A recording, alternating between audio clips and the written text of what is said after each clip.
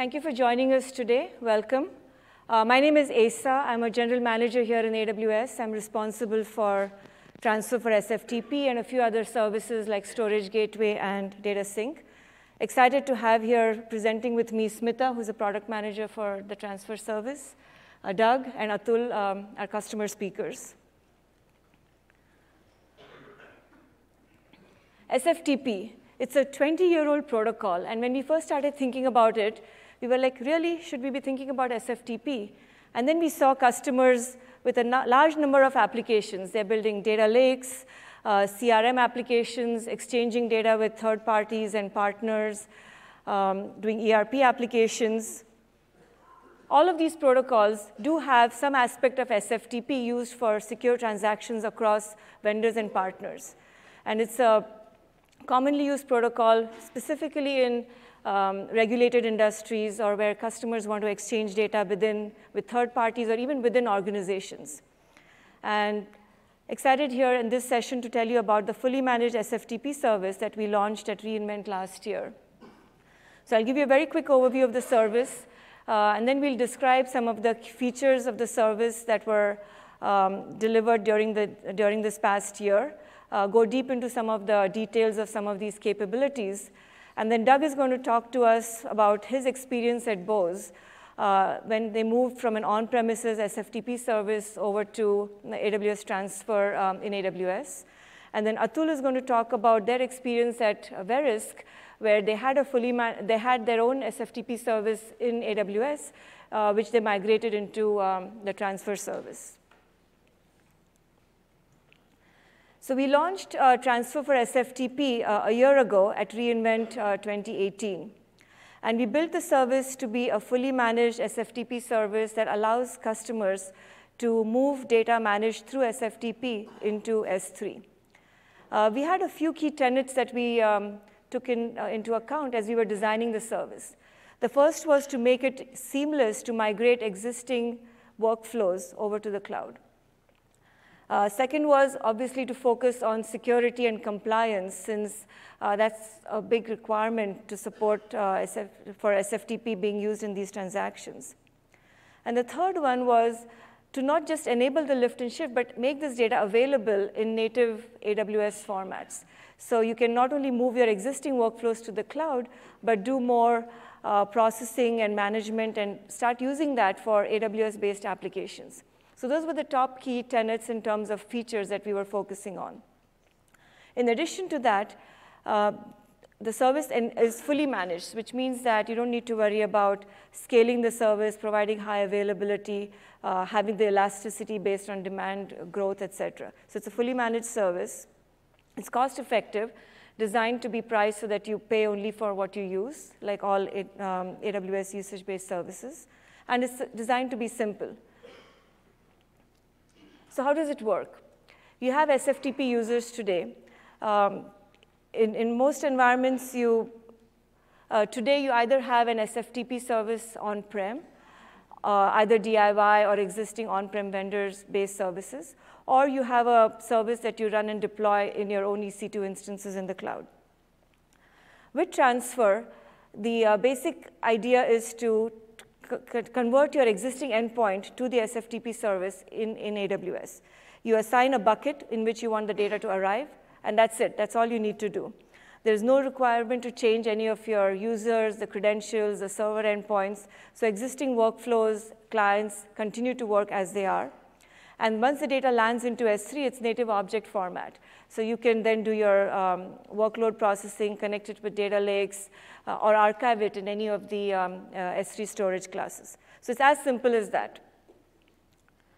In terms of using the service, you go to the console or use the API to connect your endpoint to the endpoint within AWS. And setting up the users is also very easy. We have a number of methods in which you can move your existing identity providers so the users get migrated automatically to the service itself. And that's it. It's just 3 simple steps.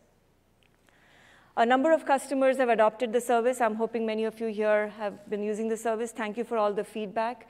And over the year, we've added a number of features. Let me give you a quick summary of that. So when we launched the service, we provided the ability to integrate with a number of identity providers, including Microsoft AD, LDAP, or their existing databases in-house. We also connected with the Route 53, so your existing IP address and domain name can be transferred over to the service. So your sftp.mycompany.com just gets transferred over to AWS. And it works with all standard clients. So that was what we launched with last year. Over the course of the year, we introduced the ability to also import the server's host key. So your authentication mechanisms port over to the service. You can map your IP addresses as well. And we introduced a new feature around mapping logical directories on top of S3 buckets. And Smita is going to go into more details on how that works. But with this, now not only can you migrate your clients and credentials and host names, as well as your identities and scripts. So it's almost like turn off a switch from on-prem to a fully managed service. At launch, we had PCI and compliance and HIPAA eligibility. Obviously, all the data that gets stored into your S3 bucket can be encrypted using SSE or KMS encryption. And it integrates with CloudWatch, CloudTrail, so you have a full log of the data that's being transacted through the service, which is important from a compliance and security perspective. We also now have SOC compliance. And earlier in the year, we introduced support for VPC endpoints. So you can have your service within your VPC, and that gives you an additional layer of control over the service as well. In terms of AWS integrations, as I mentioned before, the data is, the files that are uploaded to the service get transferred into S3 objects. If your bucket has lifecycle management, that data can be transitioned if you're just using it for storing the data. But it's more likely that you want to do some automated processing on it, either into a data lake or for other transformation on that data. You can create notifications either through SNS or Lambda. So once the data gets uploaded, you can automatically trigger workloads on that. And from an authentication perspective, it connects up with IAM, so you can create roles and access privileges for different users connecting into the service. We also introduced earlier in the year CloudFormation templates, and we have a number of customers automating creation of their SFTP workflows using CloudFormation. I'm going to switch over to Smita, who will give a deep dive into some of these features and describe how they operate. Thank you, Asa. So if you heard Asa talked about seamless migration, right? The important part of you want to move your users. The most difficult part of changing the workflow is having your users change what they do, whether it's their credentials or host names or clients or even the scripts. So I'm going to go into detail on some of these features in the last, at launch and since launch that we've developed so that we can give you a way to just migrate your users without them having to even change anything at all. So these are the 4 features. I'd like to first talk about the identity provider integration. So the idea about an identity provider integration is so that you don't, as I said, your end users, if they're using a particular username and password, they continue to use that in the same way. And this is done because we give you a way to directly integrate any identity provider that you use via API Gateway and Lambda. A little bit of context. The service, you can use, you have 2 options to authenticate your users with the service. One is what we call service-managed authentication. In this mode, you would store your users and their identities and their SSH keys directly within the service. So as this diagram illustrates, you'd first set up your server, add those users, assign their authorization via IAM roles and policies, and then when your users log in, we'd use that information to successfully authenticate and authorize them. The other one, which we like to call bring your own authentication, the way this works is you would first set up an API gateway and Lambda. The Lambda would have a query set up to look up your internal identity provider, right? And that could be replaced by any one of the options, which I'll go over in the next slide. After you do that, you would create your server. And you would tell us, when you create the server, you tell the server what API gateway URL to use to look up these users.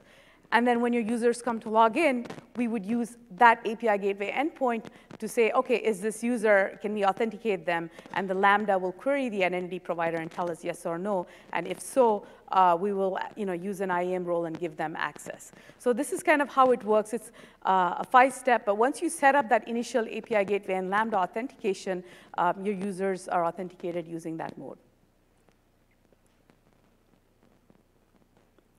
I wanted to go over a few examples of how customers are using the custom identity provider today.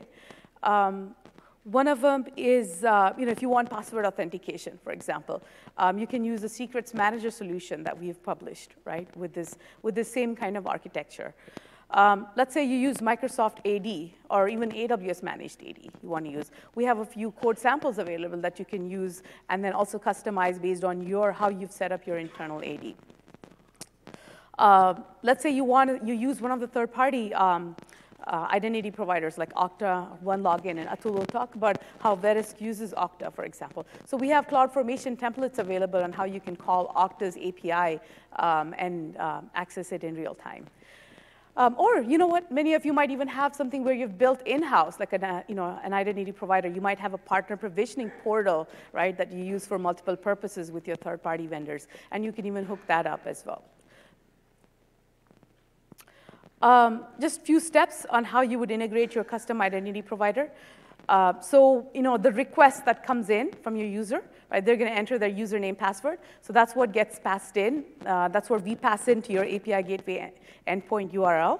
And then the Lambda would use that information. Hey, if credentials match, the Lambda would return a response block containing the IAM role for access. SSH keys, in case you're using key-based authentication, we have 2 options, even within the custom identity provider, where you can use password or keys. And then you give us a home directory that tells us where the user would land in your bucket, which location. And then the last one takes a little while. Yeah, logical directories that we announced this year, which I'll go into more detail in a couple of slides.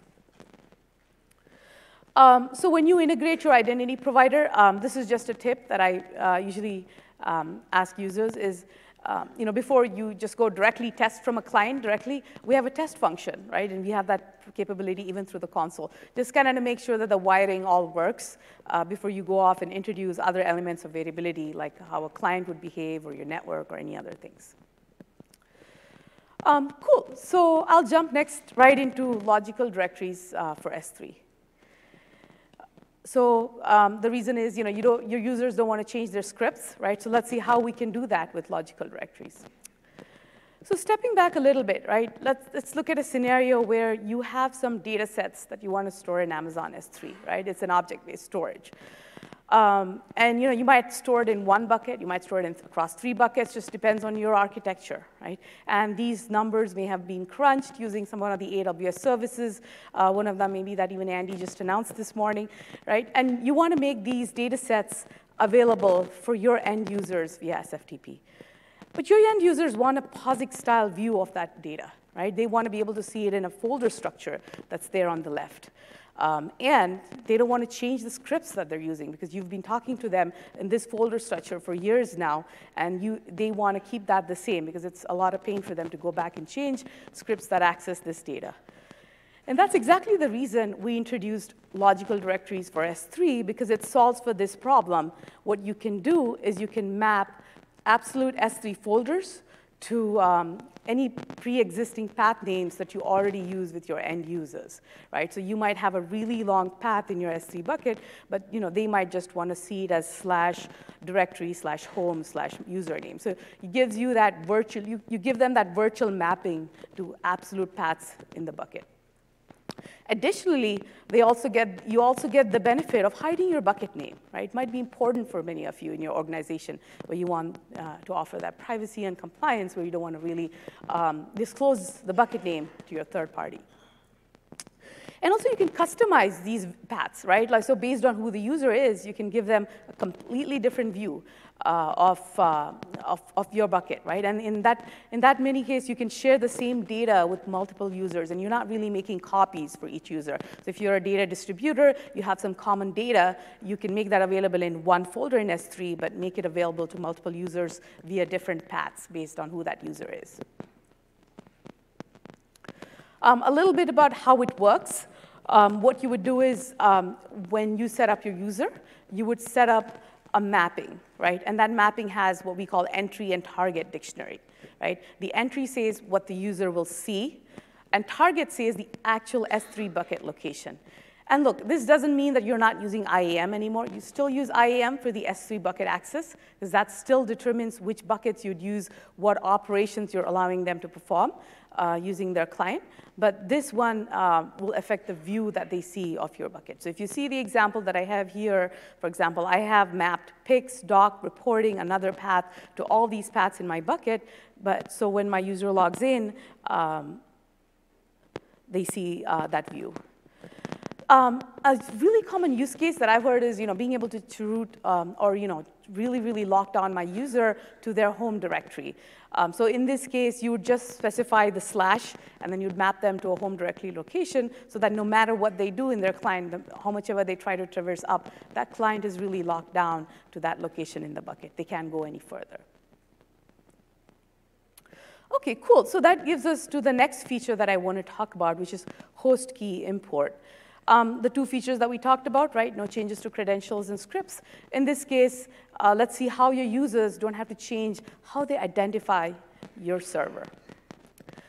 So how do they identify your server, right?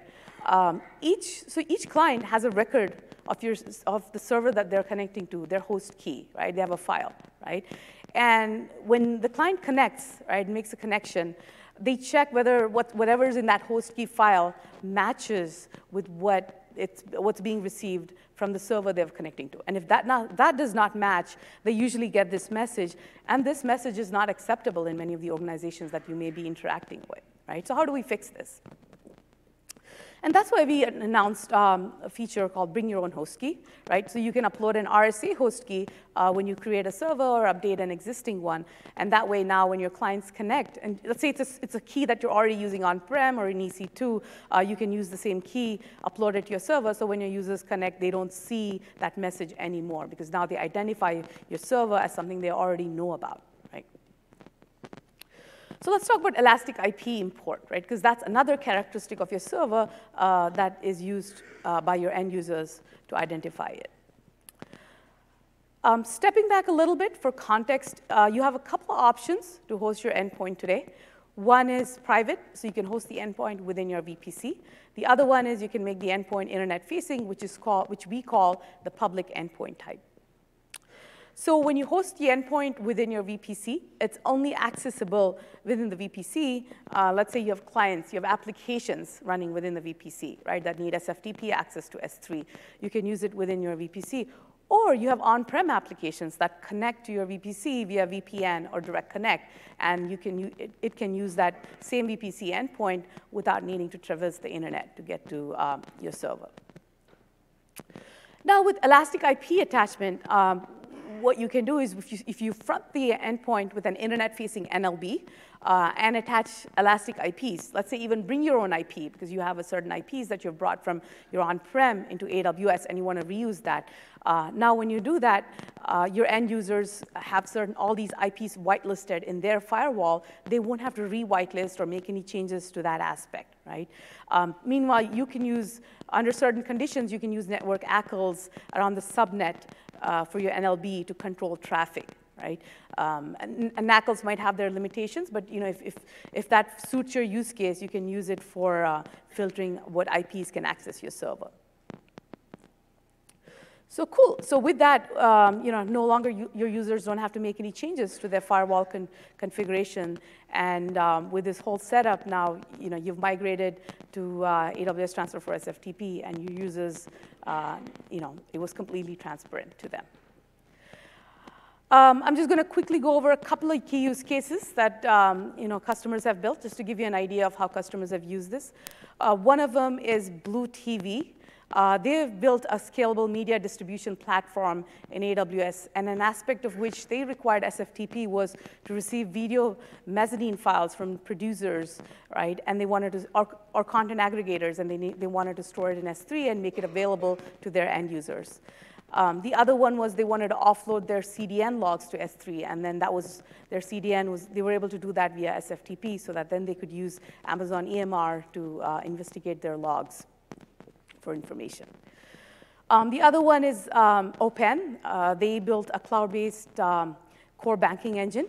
Similarly, they were managing their own SFTP server. Now, for them, having that server host key was very important because their end users, it was in their industry, those type of errors are just definitely not taken lightly. So now they were able to prevent that error from occurring. This is just their general architecture using all these services.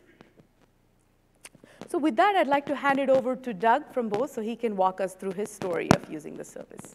Thank you. So at Bose, well, I guess I'll start with who I am. So I've been at Bose for 20 years, and I've worked in IT that whole time. I've done a lot of different things over that time. I've been using AWS personally since 2009 and professionally since 2016, I guess. And I'm a developer, engineer, and innovator. I'd like to talk about how we implemented our SFTP. So Bose, this is our brand promise, helping people reach their fullest human potential so they can feel more, do more, and be more. Might not be the Bose you're thinking of, but this is the Bose we are. So we use SFTP, as I assume many of the people in the room do, because it's been a standard for 20 years. And it's very important to our business that it's stable and highly available. We went through an exercise of moving all of our on-premise data centers into AWS, and we were left with a few things in a DMZ, including our SFTP offering. So we saw opportunity to use this service that was announced last year. So we seized that opportunity. Running an SFTP server in the cloud is not for the faint of heart. There's a lot of things that you need to be aware of to do it securely. And we saw a lot of value in using this service to buy that security and vigilance as a service from Amazon. So we migrated hundreds of SFTP accounts with a small migration team, and we really enjoyed having the AWS SDK to be able to interact with that instead of having the traditional Unix or Linux-based opportunities. We did have a couple of challenges during our migration. So we actually migrated 2 days after CloudFormation support was announced, so that was great. That CloudFormation was there, we were able to seize that. But there was no chroot.jail available at the time. That was since announced in September of 2019, and it's definitely the way to go. chroot.jail allows you to create an environment where your users only see their home directory and they can't see the bucket name or anything else. Definitely the best way to move forward with SFTP. We also had some cases where we needed more than the 10 SSH keys, RSA keys to authenticate. And we were pleased that the service team was able to expand that number for us. So we had some legacy accounts that had up to maybe 40 keys. And we've seen no issues on performance even using that many keys. So when we started with that basic implementation with the service-hosted SFTP transfer with the S3 bucket. We did a little bit of testing with some of the partners, and we found that we did indeed need to whitelist. So we implemented that VPC with a network load balancer, and that worked much better for us. So essentially, it's a VPC island that's not even connected to our corporate network. And you still have S3 and SFTP in order to interact with the actual files and directories that are stored behind transfer. So Bose Corporation had a couple additional security requirements. So we're using RSA keys for our authentication of users universally. And we had a requirement that we wanted to expire those keys 90 days after they've been presented to the server. And so that meant that we needed to maintain a key history so that we would know if we'd seen that key before, et cetera. And we also needed some additional metadata, who has this key, and where do they store it maybe. And we had a strong desire to allow people to manage their own keys and rotate. The internal users can rotate their own keys. So with these additional requirements, we looked at how we were going to move forward. So in our phase 3, we decided to enforce the RSA keys with DynamoDB and Lambda, basically wrapping with the SDK, the transfer service. And then using some additional services, we were able to create a React front end to allow us to allow the users to do that self-service rotation. So I'm going to walk you through this a little bit. So here's our complete API, and we'll step through it a piece at a time. So we have the same pattern with the VPC and the island, not connected to the network, with transfer. And using the SDK, we're able to link it. We're using DynamoDB to hold all of the metadata, who has which key. We incorporated, it's nice having no SQL for these types of things. We were able to incorporate things where the users can store where they're putting the key so that when we tell them to rotate it, they know where it is. We're using AWS AppSync. If you haven't looked at AWS AppSync, it is a GraphQL. It's like a newer style API tool. And it allows you to very quickly create a rich API and use it with Cognito, which is the next bucket here, to do your identity control, your IDP. So we're using Cognito to identify our users and to authenticate them when they come in to use either the API or the front end. And we're tying all of this together with the AWS Amplify service, which was, I think, originally intended for mobile. But it really allows you to have a single-page application and bring it together with Cognito. It will create that login page for you, which you can brand, and it's a gate to be able to interact with the API. So it's really a very elegant solution. So again, this is all things that we've built up in order to control how the keys are used. So we expire the keys after 90 days, and the users can come with this front end and rotate them either before or after that time. If it's after that time, then they don't have access via SFTP until they come and rotate their key.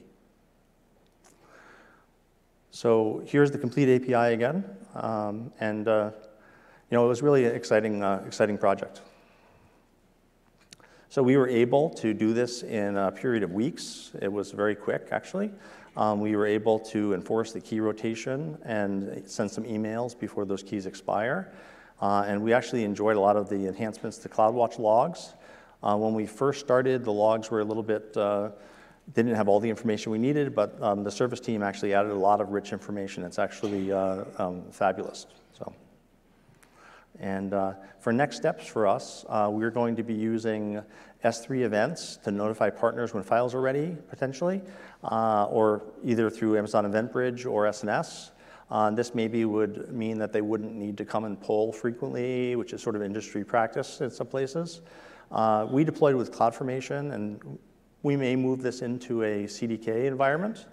The Cloud Development Kit is a newer approach where you can use TypeScript or some other languages, Python, Node, in order to write your code in that language, and then it cross-compiles into CloudFormation for you. And then we're also looking at using the same pattern in other SFTP use cases at Bose. So thank you. I'm going to hand it back to Smitha. Thank you. Thanks, Doug. With that, I'd like to introduce Atul from Verisk, and he'll talk through his story as well. Thank you, Smitha. Hi, everyone. My name is Atul Bal. I head up cloud infrastructure at Verisk Analytics. So a little bit about us. We are a data analytics company servicing customers in primarily 3 industries: energy, insurance, and financial services. We've been doing this for quite a while, coming up upon 50 years now. We're now publicly traded. We have a global presence operating in about 30 countries worldwide. What's important about Verisk, and it's relevant to this conversation, is that we are really a family of member companies. We grow largely through acquisition, and a lot of these companies maintain a fair amount of autonomy and independence. So we have distinct data owners, application owners, many different DevOps teams. Where I sit in the center, part of the Cloud Center of Excellence, we provide guidance, best practices, accelerators, provide some oversight and governance for all the various teams that are doing great work in the cloud. As a company, we're definitely on a mission to move all of our workloads from on-premise data centers to the cloud, and very much a cloud-first mindset for any new initiative. Partnered early on with AWS for obvious reasons, a leader in the industry, but more importantly, very reactive to customer feedback, which is really great to see. And also in alignment with our organizational hierarchy, we definitely follow the multi-account strategy at AWS. So we have hundreds of Amazon accounts, hundreds of VPCs, pretty much in every region Amazon offers services in, which is also relevant to this conversation. So SFTP, it's been around for a while. It will continue to be around for a while. It's a commonly used secure method to get data into and out of our infrastructure, whether it's partners, data providers, employees, customers. The way we've been managing this traditionally with our on-premises solution is a very beefy, centralized, complex system. It does the job, but it's no fun to manage. And we felt like it doesn't really scale well, it doesn't really fit with what we're trying to do in the cloud. So we started looking at other options. So in general, when we do anything in AWS, it gives you the opportunity to experiment, to try new things. So SFTP was no different. And so early on, we tried a lot of different things, whether it was the app teams, whether it was us in the center, homegrown solutions, commercial solutions, hybrid solutions, leveraging that platform I mentioned earlier. Nothing really seemed to stick. And what happened was a lot of lack of consistency, a lot of fragmentation, and a lot of the pain points really didn't go away. Now we had servers in many, many different accounts and VPCs. We still had to worry about hardening them, patching, network security, high availability. That pain point really didn't go away, and in fact, it got amplified because now instead of one central place to worry about that, it's all over the place. So it can step you through what that journey looked like early on when we thought, hey, let's just spin this up on EC2s. Simple enough, you spin up an EC2 server, give it a public IP, maybe mount an S3 bucket, there's your SFTP solution, right? Not quite secure enough, so you start thinking about network segmentation, private subnet for protecting some data from a network layer. Then you start thinking about high availability, you go multi-AZ, introduce load balancers. You start thinking about identity management, so you introduce some level of directory service, whether it's AD, LDAP, managed AD, or so on. Sometimes other storage platforms are in the mix, such as EFS. So what do we have here? It's a variety of solutions, because keep in mind, people are trying different versions of this in our various accounts. A lot of moving parts. You still see a lot of servers in this diagram. And in fact, it doesn't look very different than that first diagram I showed you, the solution we're trying to move away from, right? So weren't really liking where this was headed. So last year, when Amazon announced AWS transfer, we were definitely interested in that. And in particular, I noticed the feature of being able to federate identities. That's very important to us. We're strong partners with Okta as our identity provider, not only for our internal workforce, but also increasingly for our external customers as well. So being able to integrate with Okta was seen as a huge win. And we saw this as an opportunity to still have business-aligned infrastructure, so you would have these instances in all of these various accounts and regions, but still stitched together in one common identity platform. And as been mentioned, there's little to no infrastructure to worry about. It becomes a platform that you consume instead of infrastructure you have to manage. The target S3 is very cost-effective. It's very flexible for any downstream processes, and that's where it really comes down to, right? We don't want to focus on the SFTP infrastructure. We want to put our brain powers on what happens next, what happens after the file lands. So I'll quickly walk through what that network diagram looks like. It's pretty simple, right? It's really what it comes down to. It's an instance mounted to an S3 bucket.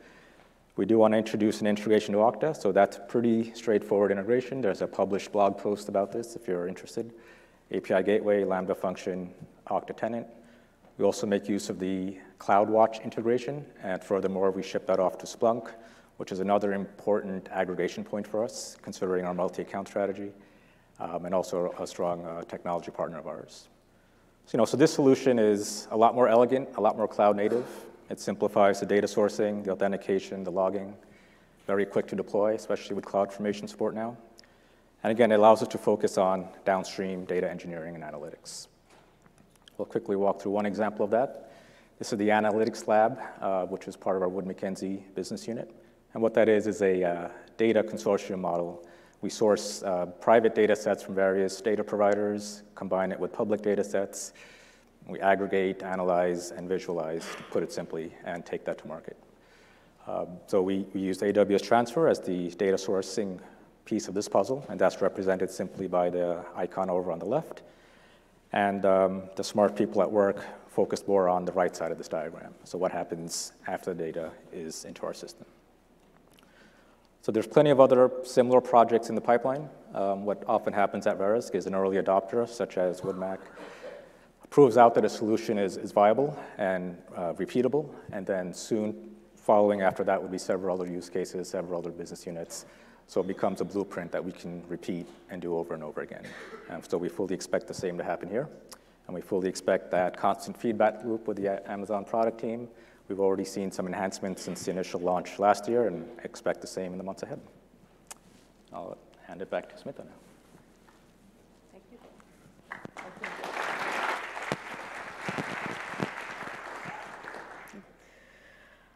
Just a few closing comments, and then we'll open it up for Q&A. All the resources that we talked about, a lot of the features, we have a new storage blog. So we try to write example use cases in depth, in detail, try to share with you how you can use it in your environment, and we provide CloudFormation templates. So I definitely encourage you to visit our website where you'll find links to a lot of the blog posts and solutions that I talked about today. The service is available in 16 AWS commercial regions, so whichever one suits your need, we have it here in the list. So basically, yeah, the idea is you want to bring all those file transfers into AWS. Quick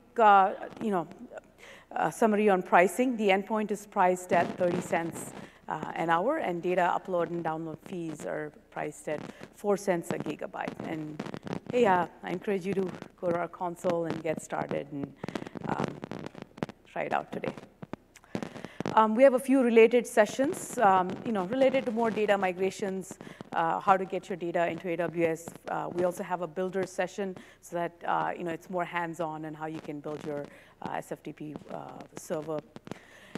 We also have a Chalk Talk lineup with a couple of interesting use cases that we'd like to do a demo on, so if you're interested in that, and some training and certification. So thank you. With that, we'd like to open up the floor to any Q&A.